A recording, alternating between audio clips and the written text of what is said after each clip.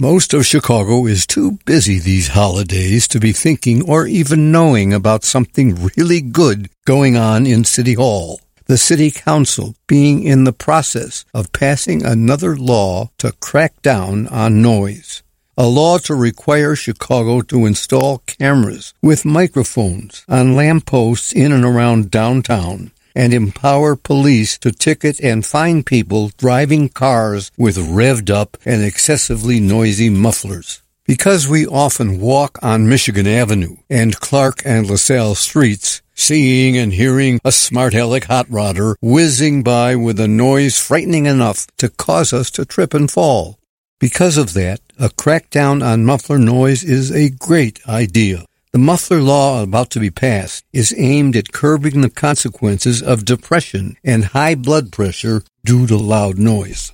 In cities all around the world, in New York and London, and Paris, Madrid and Warsaw, Miami, Dallas, Green Bay and Madison, and in some especially noisy neighborhoods in Chicago, there already are crackdowns between 10 p.m. and 8 a.m. on 60 or more decibels described by City Hall as the same as an average-sized dog bark. Tickets and fines in the muffler law about to be passed by our City Council are still being determined.